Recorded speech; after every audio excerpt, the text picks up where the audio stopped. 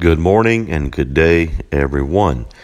Today is Yod 912, 7 Yod, also known as August 1st, 2019. The last few podcasts have been dealing with the progressive throne rooms. By the way, I'm into a whole week now of my podcast. I had a little struggle with my technical side yesterday, got it worked out, I hope.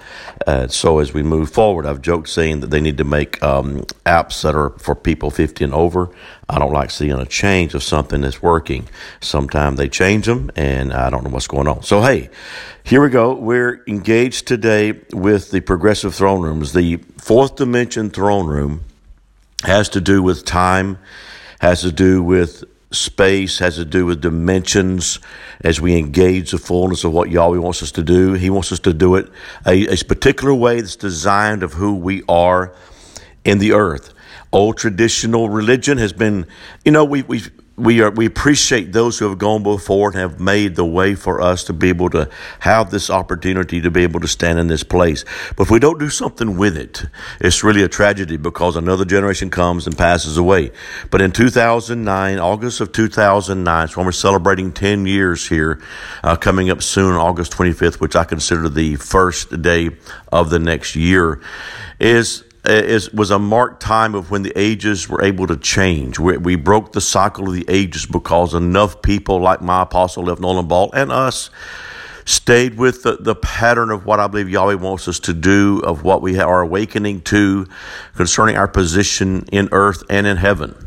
And as we are able to engage in Zion, we begin to understand what Zion is all about. It's the mountain of Almighty God. It's where Yahweh resides, the scripture says. It's His mountain. As we have our own mountain, we engage with the mountain of Yahweh. We come inside His mountain. And in these mountains are throne rooms. We're dealing with the throne rooms and our seat of authority, which the throne room has to do with a seat, a throne of authority, dealing with that authority. And as we're able to engage with that, I believe that what I'm finding out now from this fourth dimension throne room is I've even engaged this week that with concerning the podcast has caused me to dig deeper.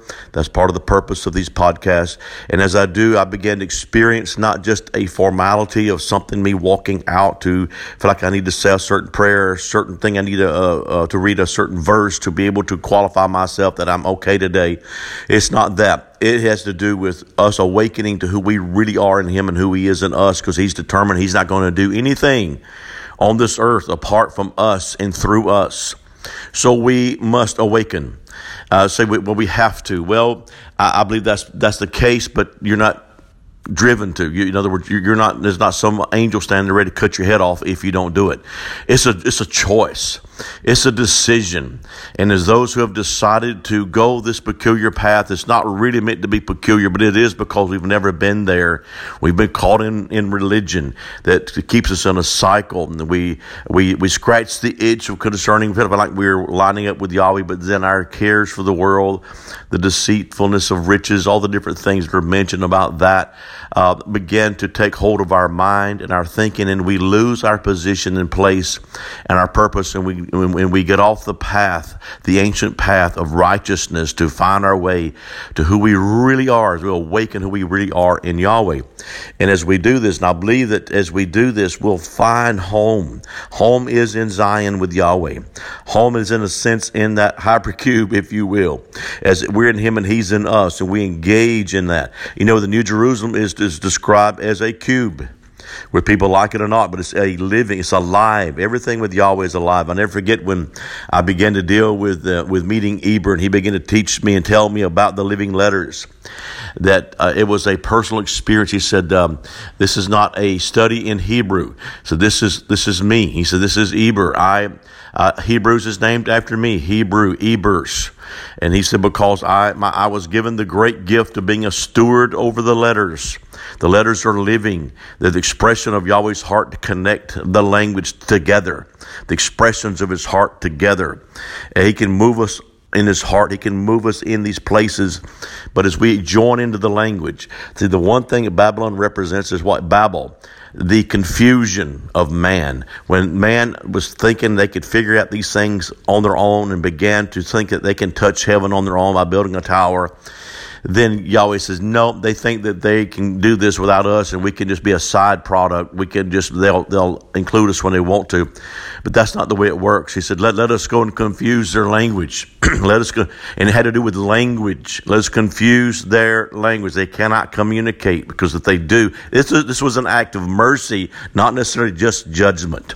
And as we are able to engage with that, I had a guy that I know that has one of his guys on staff that's a Hebrew scholar.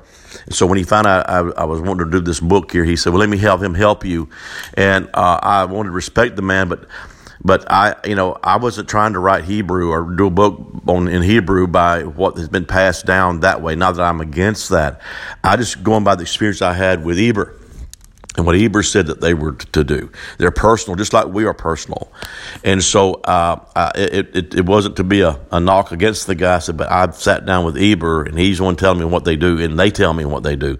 So I don't know about what your Hebrew scholars say, but this is what I experienced. Don't mean to say that and sound haughty or puffed up. That's not the case at all. It's just I cannot be contained in that environment. I have to be free to what Yahweh says is our plan next as we engage this.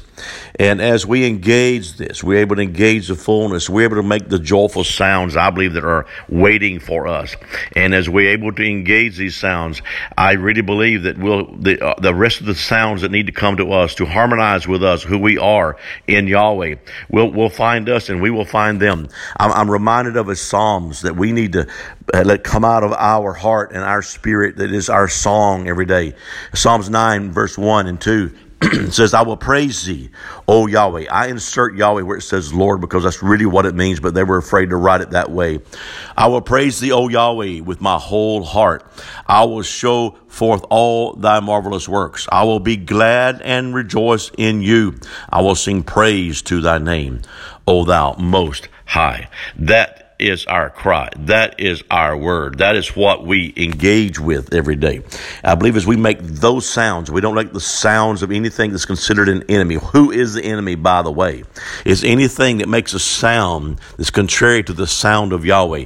And I'm telling you, you'll not find that sound in something just negative, something that's going to tear your heart out, something that's going to just cause you to give up, that attacks your hope. I'm telling you, Yahweh is about the victory. He's already sent the great victor, Yeshua. He's the Lion of the tribe of Judah. And the great praise and the victory of the I Am. And as we engage this, as we make those joyful sounds, not in denial, I'm not talking about denying the things that are before you, but then when you see them, don't let them determine the frequency. Whatever you're facing, if it's health problems, financial problems, or whatever it is, just emotional problems, or depression, whatever, do not let that sound be your sound. You begin to declare the sound of the praise of the Lion of the tribe of Judah. And from your throne room, you declare that sound that the throne of the great I Am prevails. He will join you in that throne when you're speaking his language. When you're speaking his language is that of the sounds of his heart, which is praise and glory and victory, because the victory has really already been won. Because Yeshua has defeated everything. All enemies shall be under his foot. And what that really means, it has to do with death. And that we will put to death sounds that come out of us that do not align with the harmony of the wonderful sounds of our throne room of victory. Yahweh will defeat all enemies when that sound is heard, because he will cancel out their sound. It's like noise canceling headphones. They create a frequency that is the same as the other one, but it's in a different place. It cancels out that negative sound, that other sound. The sound of praise will cancel out all of these pathetic sounds. Don't let them come out of you. You declare praise, honor, and glory this day from your throne room. Be victorious in your throne room today, and the sounds and all the things that the problems try to dictate to you will no longer have a voice, will no longer determine your day. I bless you today in this. Thank you for being a part of this daily podcast, and we just hope that your day, I declare that your day is awesome in the name of Yeshua.